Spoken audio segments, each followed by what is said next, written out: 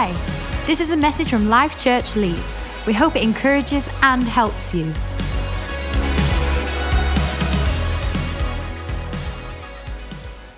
Well, we started a little thing last week, something that's called What Really Matters. Looking at the end of 2021, can you believe we are 6 weeks away from 2022? Weird. It'll be 2030 before you know it.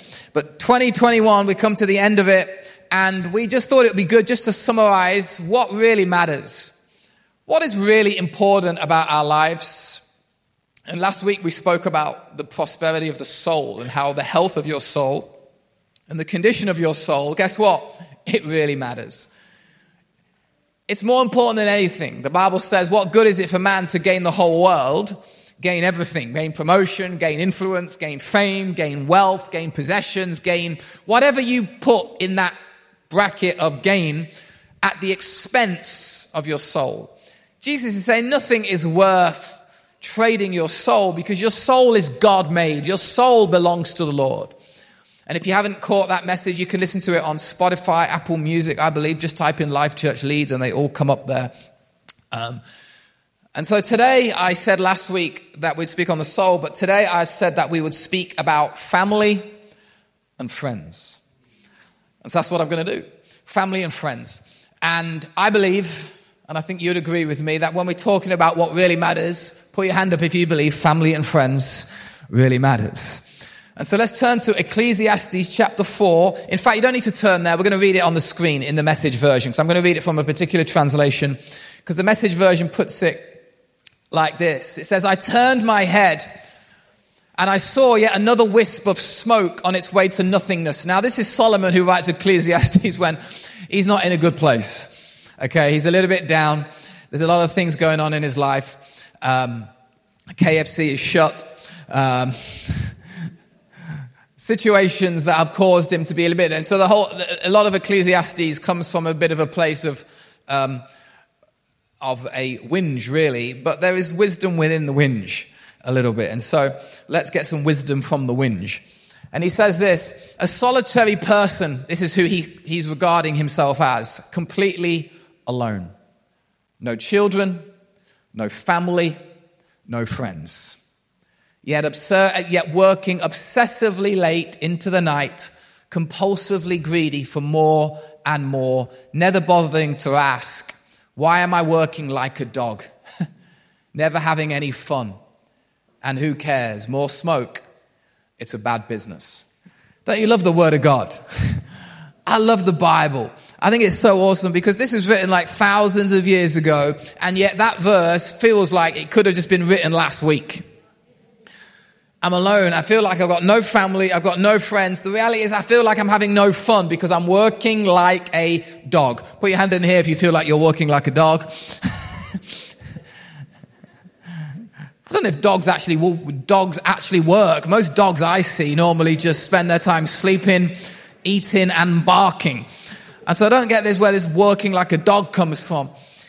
But Solomon is onto something. And there are some messages that I preach, and I appreciate it's easy for you to turn off, switch off, because you might think it's not relevant to me, it's not that important to me, I heard this before, da-da-da-da-da. Today is probably one of the most relevant messages to your life, because I'm speaking about your family, and I'm speaking about your friends. Put your hand up in here if you have family. Put your hand up in here if you have some level of friendship. Notice how I worded that. We all have family. Natural family. Some of you might have a limited natural family, a small natural family. Some of you might have no natural family. But we pray that we could become, or some people could become, your spiritual family. But all of us have been born of someone. And so whether you like your family, dislike your family, get on with your family, don't get on with your family, we all have family. Dara's parent to toddlers, please. And everyone has some level of friendship. How many of you know we don't choose our family? How many of you wish you could? But we do choose our friends. And I think your family, and when I'm talking about your family, I suppose I'm really talking about your natural family. So for me, it is our Niblock family. Now, our family is very small, okay? I have a mother, I have a father, I have a brother, I have a sister, and I have an auntie and an uncle, okay? That's it. My grandparents have passed away. We have a very small family. And so ours is quite small. Obviously, there's further extensions as you go to further families, but that would really be our immediate family. Some people in here, I'm sure, have huge families. You've got multiple siblings and multiple aunts and uncles, and Christmas Day for you is like going to Morrison's on Christmas Eve. It is people everywhere, and there's people you don't even know. And hey, what's your name? My name's Steve. I'm your uncle. Oh, nice to meet you, Steve. And so some of you know your family very well, and some of you are still finding out who your family is. I think your family is your greatest influence on who you become. Especially in the early stages of your life, we can't deny that the parental influence and the family environment has to be the greatest influence on who you become in those early years. Many psychologists believe by the age of 8, most of your values are formed. By the age of 8, most of your values and things that are important to you are formed. Obviously, things will still be formed after that, but it is crucial. So family is your greatest influence on who you become, and I think your friends are the greatest reflection on who you have become. Does that make sense? Your family is the greatest influence on who you have become, but your friendships are the greatest reflection on who you have become. And I want to say at the outset of this message, we are a church that believes it is not good to forsake or neglect your family or your friends for anything. And so I want to the reason we're doing this is because we think what really matters is your family, and we think what really matters is your friends. And so the priority of that, we're trying to elevate the importance. And my aim today really is to kind of get some of you thinking about your family and your family dynamics, and to get some of you thinking about your friendships. That's my main aim. I don't feel like I'm going to give you a list of notes where you're going to go home today and go, wow, that was revelation, that was deep. And my aim is to kind of provoke you a little bit to think about what is the condition and the health of your family right now, and what do your friendships look like. Does that make sense? Genesis chapter 5, verse 1 to 8 is probably one of the saddest portions in the Bible. In fact, we'll come back to that in a second, because Genesis 4 is the saddest part in the Bible. But Genesis 5, verse 1 to 8, it says this, Adam's family line. When God created mankind, he made them in the likeness of God. Now, how many of you know that is important? He created them male and female, and he blessed them. God's blessing is on males and females, and he named them mankind when they were created. When Adam had lived 130 years, he had a son. Just let that sink in.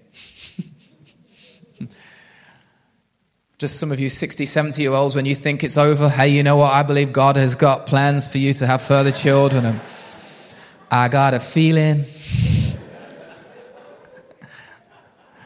that tonight's gonna be good.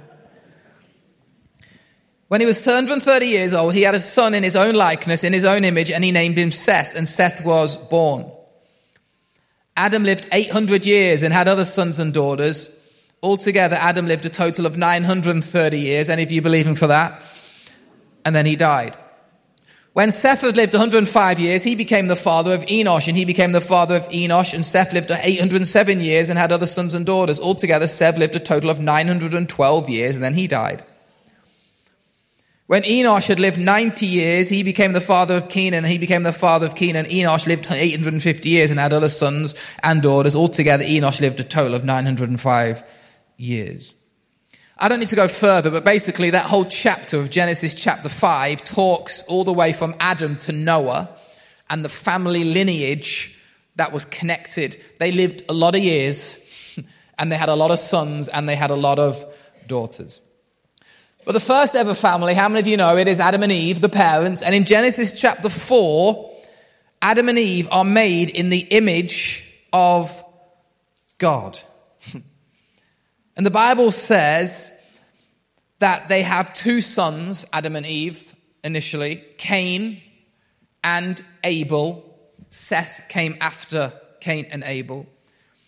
And Cain was jealous of Abel, jealous of what he had presented and the offering that he had given, and that jealousy led to anger. How many of you know jealousy can lead to anger?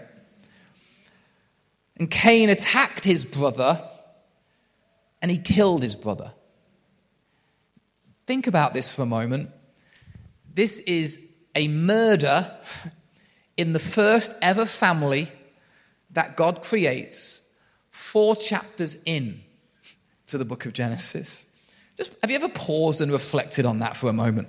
The first ever family, a son murdered his brother. And that's why I think it is the saddest chapter. Made in the likeness and the image of God, Adam and Eve, and yet murder takes place. It shows you the challenge of family right from the beginning of the Bible. And I think the disunity of family, if you would agree with me, creates the greatest pain. For those of you that might have some form of disunity in your family, I believe it causes the greatest pain in your life. But the unity of family, I believe, creates the greatest blessing in your life. There is something about disunity in family and unity in family which has a huge impact on your life. When I speak of my family experience, I'm so grateful, and you could use the word blessed and thankful, that I am part of a united family. There is unity in our family. That doesn't mean we don't sometimes have some disagreements. It means we don't sometimes have some mini fallouts. But on the whole, there has been great unity in our family. I'm blessed that my parents have stayed together, and that there has always been what I would call a real godly unity in our family. And that has been an incredible blessing to my family and to me personally. I know some of you in here would have very different experiences of your own family, and maybe some of you were brought up by a mum or a dad, or maybe you experienced divorce when you were a child or growing up, or maybe there are some family feuds and there are some family divides in your family, and this house doesn't talk to this house and this sister doesn't talk to this brother, and that causes disunity, and the reality is I think it causes great pain. But whatever family you are in, I want to encourage you today that you can influence your family for good. That if you are in your family, you can influence that family for good. So often in life, we challenge culture, and we challenge culture in workplaces, we challenge culture in businesses, we challenge culture in churches, and that is quite right. But with family, sometimes we go, well, I'm not going to go there. That's just the way it is. That's just the way our family has always been. He's always rude. She's always angry. There's always this argument. There's always this fallout. There's always this tension. It's just the way it is. Now, if that tension was in an office, you would deal with it, hopefully. If that tension was in a team, the host team, hopefully you would deal with it. If that tension was in a group of friends, hopefully you would deal with it. But when it comes to family, why do we sometimes think, I ain't going there? I'm not going to go there. I'm going to stay clear of that.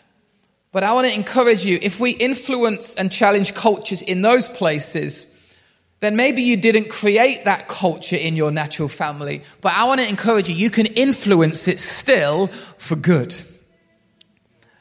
Every family tree produces some lemons, some nuts, and a few bad apples. Every family tree creates those. But as for me and my house, we will serve the Lord. And so wherever your family is positioned in your wider family, you have a role and a responsibility to influence the culture of that family for good. You don't add to it and make it worse. No, you influence it and you make it better.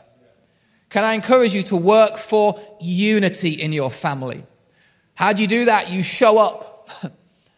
You should be showing up to your family. If there is a dedication, be there. If there is a birthday, be there. If there is a funeral, be there. If there is a wedding celebration, be there. And if you're like, well, I don't want to be there. I prefer to be at Ellen Road watching the football. I prefer to be going shopping. I've got things to do. I've got to paint my nails. You are basically showing you they're all your family. That family is not a priority to you. And I think it is godly to put family as a priority and to show up and to show care and to show love and to treat your family with the respect that it deserves. Is this making sense? Is this a little bit too direct, or is this okay for me just to... If any of you disagree, I'm happy to talk with you afterwards. But how can we model the beautiful family of God that I believe we are a part of? And you might not know me very well, and I might not know you very well. I know some of you a lot better than others, and some of you know me pretty well. You know my strengths and you know my weaknesses. But we are part, the Bible says, of the family of God, which is part of the kingdom of God. Because we have been adopted into the family, we share in the sonship there. We share in the belonging of the family of God the Father. But how can we model the beautiful family of God if our natural families are dysfunctional? How can we invite people into the beautiful family of God if we get our natural families all out of sync? In fact, Paul says to Timothy in 1 Timothy chapter 3, verse 5, he says, if anyone does not know how to manage his own family well, how can he take care of God's church? Paul is basically saying family comes before your church leadership. If you can't manage your children, if you cannot have unity in your immediate family, if there is fallout consistently in your natural family, guess what? There will be fallout naturally in the wider church family.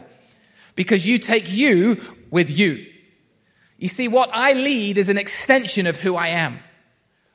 Our leadership, how we lead this church, we don't kind of lead some one way at home and then morph into different people and we just come into the church. No, that hopefully the authenticity of it says who we are in our home is who we are in our church family. And so we bring everything with us. And so we lead out of the extension of who we are as people. And Paul is basically saying you've got to learn what it is to manage and lead and influence your own family well before you start to think you can influence the family of God. Calling by God, I think that your number one priority and your number one ministry, I'd call it a ministry, is your family. And many pastors and leaders grew up over decades putting ministry first at the expense of their kids, traveling around the world and doing revival crusades and gospel things around the world, and great and saw amazing things, but sometimes they'd come home to dysfunctional family. They'd come home to a wife who was unhappy and frustrated because she'd been with the kids the whole time and hadn't had the husband inputting and helping. He's been traveling around and the kids don't know the dad, and the dad comes back and he's straight out again. But I'm doing ministry for the Lord. Yes, but your home is broken. And I think what has been healthy in the last few years, maybe decades, I think there has been a reversal of that. And we are now championing the health in families before we champion in the success of your ministry. Let's be healthy in our homes before we want to try and do great things for God. It's not either or. You can be healthy in your home and guess what? Also do great things for God. So then how do you reference, Dave? You're talking about family being a priority, but how do you reference Luke chapter 14, verse 26? Some of you are thinking. This is Jesus speaking. If anyone comes to me and does not hate father and mother, wife and children, brothers and sisters, yes, even their own life, such a person, Jesus says, cannot be my disciple. How many of you heard that verse before? And so some of you are automatically going, well, you say family is a priority and it's important to God, but Jesus clearly says you have to hate your father and your mother. You have to hate your children. And if you don't, you can't be my disciple. Jesus is basically speaking, he's talking about counting the cost of being a disciple. And he's basically saying the cost is so great that in comparison to your family, loving God and serving God is far a greater commitment than it is to your family. And Jesus is using strong word. He's using a strong word, hate, to get his point across. Basically saying there is nothing that quite compares with being committed to Christ, being a disciple of Christ. The comparison is it's too vast in terms of, if you want to compare it, you have to hate your father and mother. That's how much you need to love and be devoted to Christ. But many people have taken that and gone, well, that's what I need to do. I just need to sacrifice all of that and follow Jesus. I don't think that is what Jesus is saying at all. Jesus doesn't want you to hate your family. He wants you to love your family, but he wants you to love your family from a place of utter commitment and discipleship to Jesus Christ. So I love my family better when I'm a better disciple of Christ. I think becoming a disciple of Christ doesn't make me love my family make me love and care for my family less. It makes me love and care for my family more. As I become a disciple of Christ, it leads me closer to my family. But I think it is important to notice this. Some people can choose loyalty to family over loyalty to Jesus. Some people will choose loyalty to family over loyalty to Jesus. And Jesus is your Savior. He is who we live for. And our prayer is that you don't have to make that call between Jesus or family, where your family go, where you choose. It's either Jesus or family. Our prayer is that you don't have to make that call. But in your discipleship of Christ, it leads you to love and it leads you to serve your family more. In fact, Paul says to Timothy in 1 Timothy 5 verse 8, he says you need to be providing for your relatives. He says you need to provide for your family. Anyone who does not provide for their relatives, and especially for their own household, has denied the faith and is worse than an unbeliever. That is how important Paul thinks it is to be providing and supporting and helping your family out. And so when you go through family pain, if any of you go through family pain, can I encourage you, humble yourself. Don't go in like a bulldozer. Don't win the argument, but lose the person. Be prepared to lose the argument and win the person. Forgive quickly. Don't hold grudges. Protect family. Protect the name of your family. Protect your parents. Protect your siblings. Protect the reputation of your family. Stand up for your family. Provide for your family. Don't provide for everyone else at the expense of your family. And build legacy. Don't just think now. Build legacy. Be thinking about your grandkids. You might be thinking, oh, I've not even got a girlfriend yet. But be thinking grandkids. Be thinking great grandkids. Any grandparents in here? How many of you love being a grandparent? I know why you love it, because you have the kids for a couple of hours and you pass them back when you've had enough. But most grandparents they love being a grandparent, and they speak. There's something rich about the legacy that they leave. And I'm sure as you get older, you start to think, what am I leaving behind? What resources am I leaving behind? What gifts am I leaving behind? What wisdom, what stuff can I leave that is going to help resource my family to the next level? Build legacy. Family isn't easy. How many of you know family can be real tough sometimes? But a strong, secure family unit is the heart of God. And I want to encourage you, be part of the answer. Be part of the healing and be part of the restoration. Amen. Friends in 3 minutes. That is family. When it comes to friends, the Bible says, in fact, not the Bible says, but there's a quote. How many of you have heard this quote before? Show me your friends and I'll show you your future. How many of you have heard that? If I'm honest, I've never really liked that quote. I've never really liked that slogan. I almost feel it's really like just patronizing, to be honest. Because if Jesus showed us his friends, his future didn't look that great. One of his friends is betraying him and stealing money from him. Another friend basically says, I don't even know who he is. Another friend doubts if he's actually who he is. When Jesus dies on the cross, they all desert him. Thanks, apostles, disciples who I now call friends. And at the time things get hot. So let's just discard that. Show me your friends and I'll show you your future. I know what people mean with it. But I don't think friends determine your future. I think friends impact the journey on the way to your future. And the truth is, we all need friends. The Bible says in Proverbs 18 verse 24, a man of many companions may come to ruin, but there is a friend who sticks closer than a brother. See, here's the difference between companions and friends. How many of you got lots of companions? I got lots of companions. I'm sure you've got lots of companions. Companions will walk with you, but friends will stand with you. Companions will walk with you, but true friends will stand with you. And any of you like T.D. Jakes in here? T.D. Jakes shares a message once about friendship, and I remember watching it and listening to it, and he thinks there's 3 types of friendships. The first one he calls confidants. Confidants are people in your life who love you unconditionally. They are into you whether you are up or whether you are down. Whether you are right or wrong, they are into you. They are in for the long haul. If you get in trouble, they will get in trouble with you. You can open up to them. You can share anything with them. You cannot be David until you find your Jonathan. Confidants will confront you.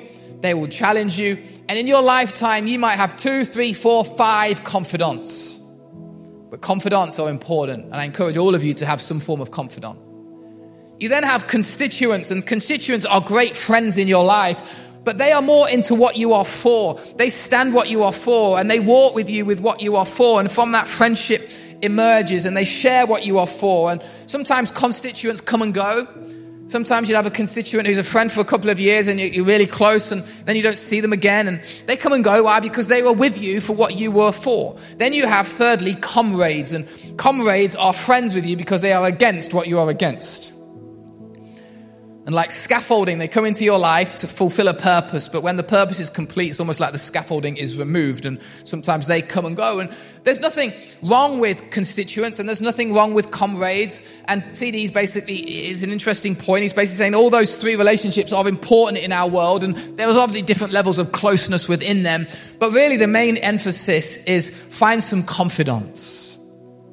People who are for you, who will get into trouble with you, who will stand with you. You see, some friendships are based on personality.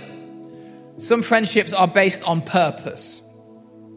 And sometimes someone once said to me, but Dave, you need to have purpose-driven friendships. Purpose-driven friendships. And I'm like, well, that sounds good. I'm going to write that down. The problem with purpose-driven friendships, if I'm being perfectly honest with you, it's not very spiritual, I know Luke's playing, but the problem with purpose-driven friendships is that sometimes they become intensely robotic. Sometimes you just need some friends just because you enjoy being with them. There's not really purpose attached other than the fact that I just love having a glass of wine with you. I love just talking with you. I love being with you. We don't have some intense robotic purpose to it. There's just an enjoyment. And if you don't have good friends in here today, can I ask you this question? You need to ask yourself, why? And sometimes that's a tough question to ask yourself, and I've asked myself that sometimes. Why? Is there something in me that stops me making those close, important friendships? Am I too guarded? Am I too distracted? Am I too preoccupied? Am I too selfish? What is it in me? Because I want to be a person, and you want to be a person, and we want to be a church that has deep-rooted, healthy, God-given friends. Because friendship requires time, it requires honesty and openness, and friendship requires kindness, it requires care. And when anything significant took place in the Bible, from Genesis to Revelation, guess what? It was always rooted in friendship, it was always rooted in relationship. It was people who would come together. Sometimes they were constituents and sometimes they were comrades, but more often than not, they were confidants. That we're going to do this together. It is how God has orchestrated the kingdom of God. Friendship is not a worldly idea. Friendship is a God idea. Because there is something in me that you need, and there is something in you that I need. And the Bible tells of friendships in the Bible that are full of covenant, which is basically mean we are in this together. David and John, and there's a covenant, like where you go, I go, and we're going to stick together, and we're together in this. But the Bible also talks about friendships of fallout. The Bible says Paul and Barnabas had such a sharp disagreement that they fell out. and went their separate ways. Friends in ministry together who just fell out, really. They had to go separate ways. Well, okay, I'm done with you, you're done with me. And I'm sure there was respect and unity that might have been restored. But the Bible does talk about friendships of fallout, but also friendships of betrayal. And they are all natural aspects of friendship. But don't let a previous broken friendship prevent you from building new ones. Because sometimes when trust is broken, when we go through a friendship and it's difficult, and you go, okay, I'm too guarded now, and I'm going to get this close, but I'm not going to get super close. And you spend the next few years of your life struggling to make deep friends because that friend back there hurt you. Can I encourage you? Don't let that prevent you from building new ones. Because when you find true friends, how many of you would agree life is so much better? When you find true friends, don't open bottles of champagne on your own. You open bottles of champagne with friends. There are things that you do in life that just requires friendship to do it with. And life is so much richer, so much better with friends. And Jesus consistently sat around tables. In fact, more of Jesus' ministry was around tables than it was ever around platforms. Jesus was much more around sitting around your dining table than he was standing up on this stage. Because more of his ministry was all about reclining with his friends. The Bible keeps talking that word. Why does it keep using with reclining? Why does it keep saying he was reclining at the table? Because it's trying to tell us Jesus was at ease. There was a comfortable nature with Jesus with his friends. There was conversation around those tables. I'm sure some of it was meaningful conversation. I'm sure some of the conversation Jesus had with his friends was banter. Talking about how Jerusalem had just lost to Bethlehem. And there was pressure on the Jerusalem manager because he's lost 6 games on the bounce and his name's Ole Gunnar Solskjaer. And there's just... I'm sure there was banter. It wouldn't all have just been spirit and teaching and get back behind me, Satan, and we're going to do this. And I'm sure there were times when, they played pranks on each other. Jesus played pranks on disciples. Did he do that? I'm going to preach that next week. And here's my answer. I think he did. It's friendship. He was like me. He was like you. There was mission. Mission around the table. Let's do something together. Let's make the world a better place together. And my question as I close is this. What fruit comes from your friendships? That's a good question to ask. What fruit comes from your friendships? Do you have fruitful friends or do you have futile friends? Futile friends are friends incapable of producing anything useful. That's what futile means.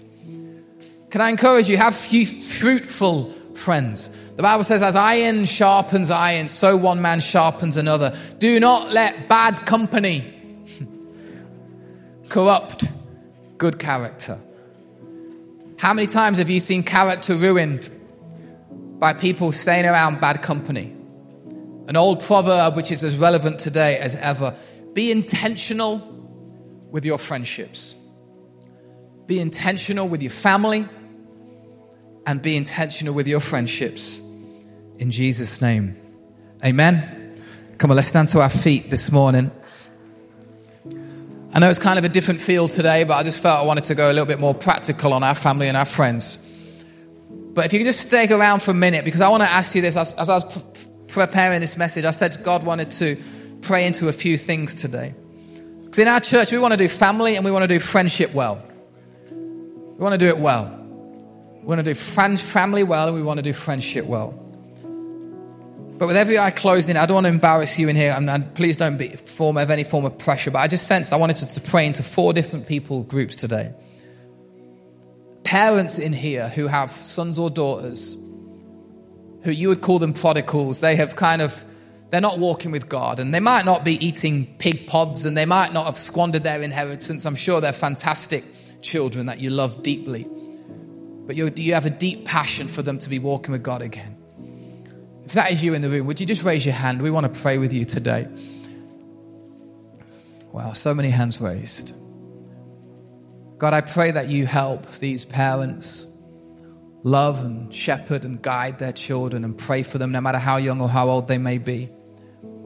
Pray they may have the attitude of the father who is in the house just gleefully, joyfully waiting and being there for whenever there is a decision of repentance in their children.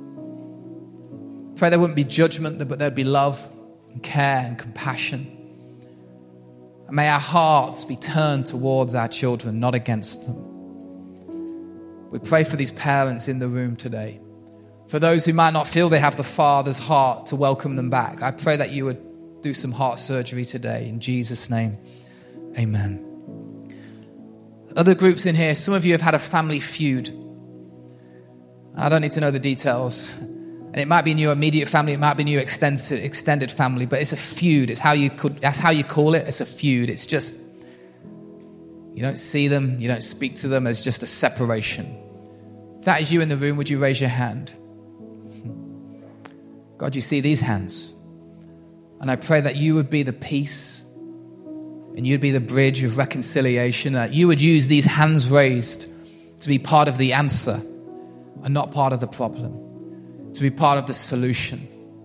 Jesus, that you'd bring love and restoration and hope to these families, and that there'd be great restoration and great blessing and joy as a result of unity in their families again. In Jesus' name, amen.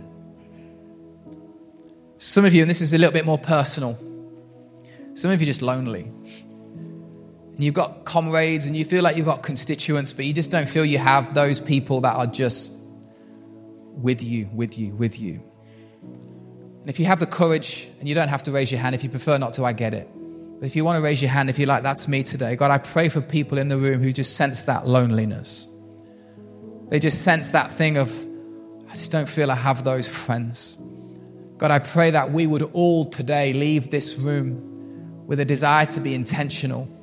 And God, that you would supernaturally work in our lives and bring great people into our world who are great friends to us, that we can also be great friends to them, lifelong friends, purposeful friends, friends that we can laugh until our belly hurts with, friends that we can stay up late with, friends that we can be open and honest and truly ourselves with. In Jesus' name, amen. And fourth and finally, the fourth group of people I want to pray for today, those of you that have been hurt. There is hurt from family, or there is hurt from friendship. And I believe today that God would help and God would heal you in Jesus' name. If that is you, would you just raise your hand up? God, I pray you heal these hearts. Supernaturally do heart surgery on people who are hurt in this room. And while they've looked to do different things and tried different things, God, I pray that you would be their healing place. And God, that you would heal that which is broken and that which has been causing pain. And God, we would sense a health return and a health restore to the hurt that we may have experienced. In Jesus' name, amen and amen. Come on, let's sing this song together as we close this service, and I'll come back up and pray for you as we finish.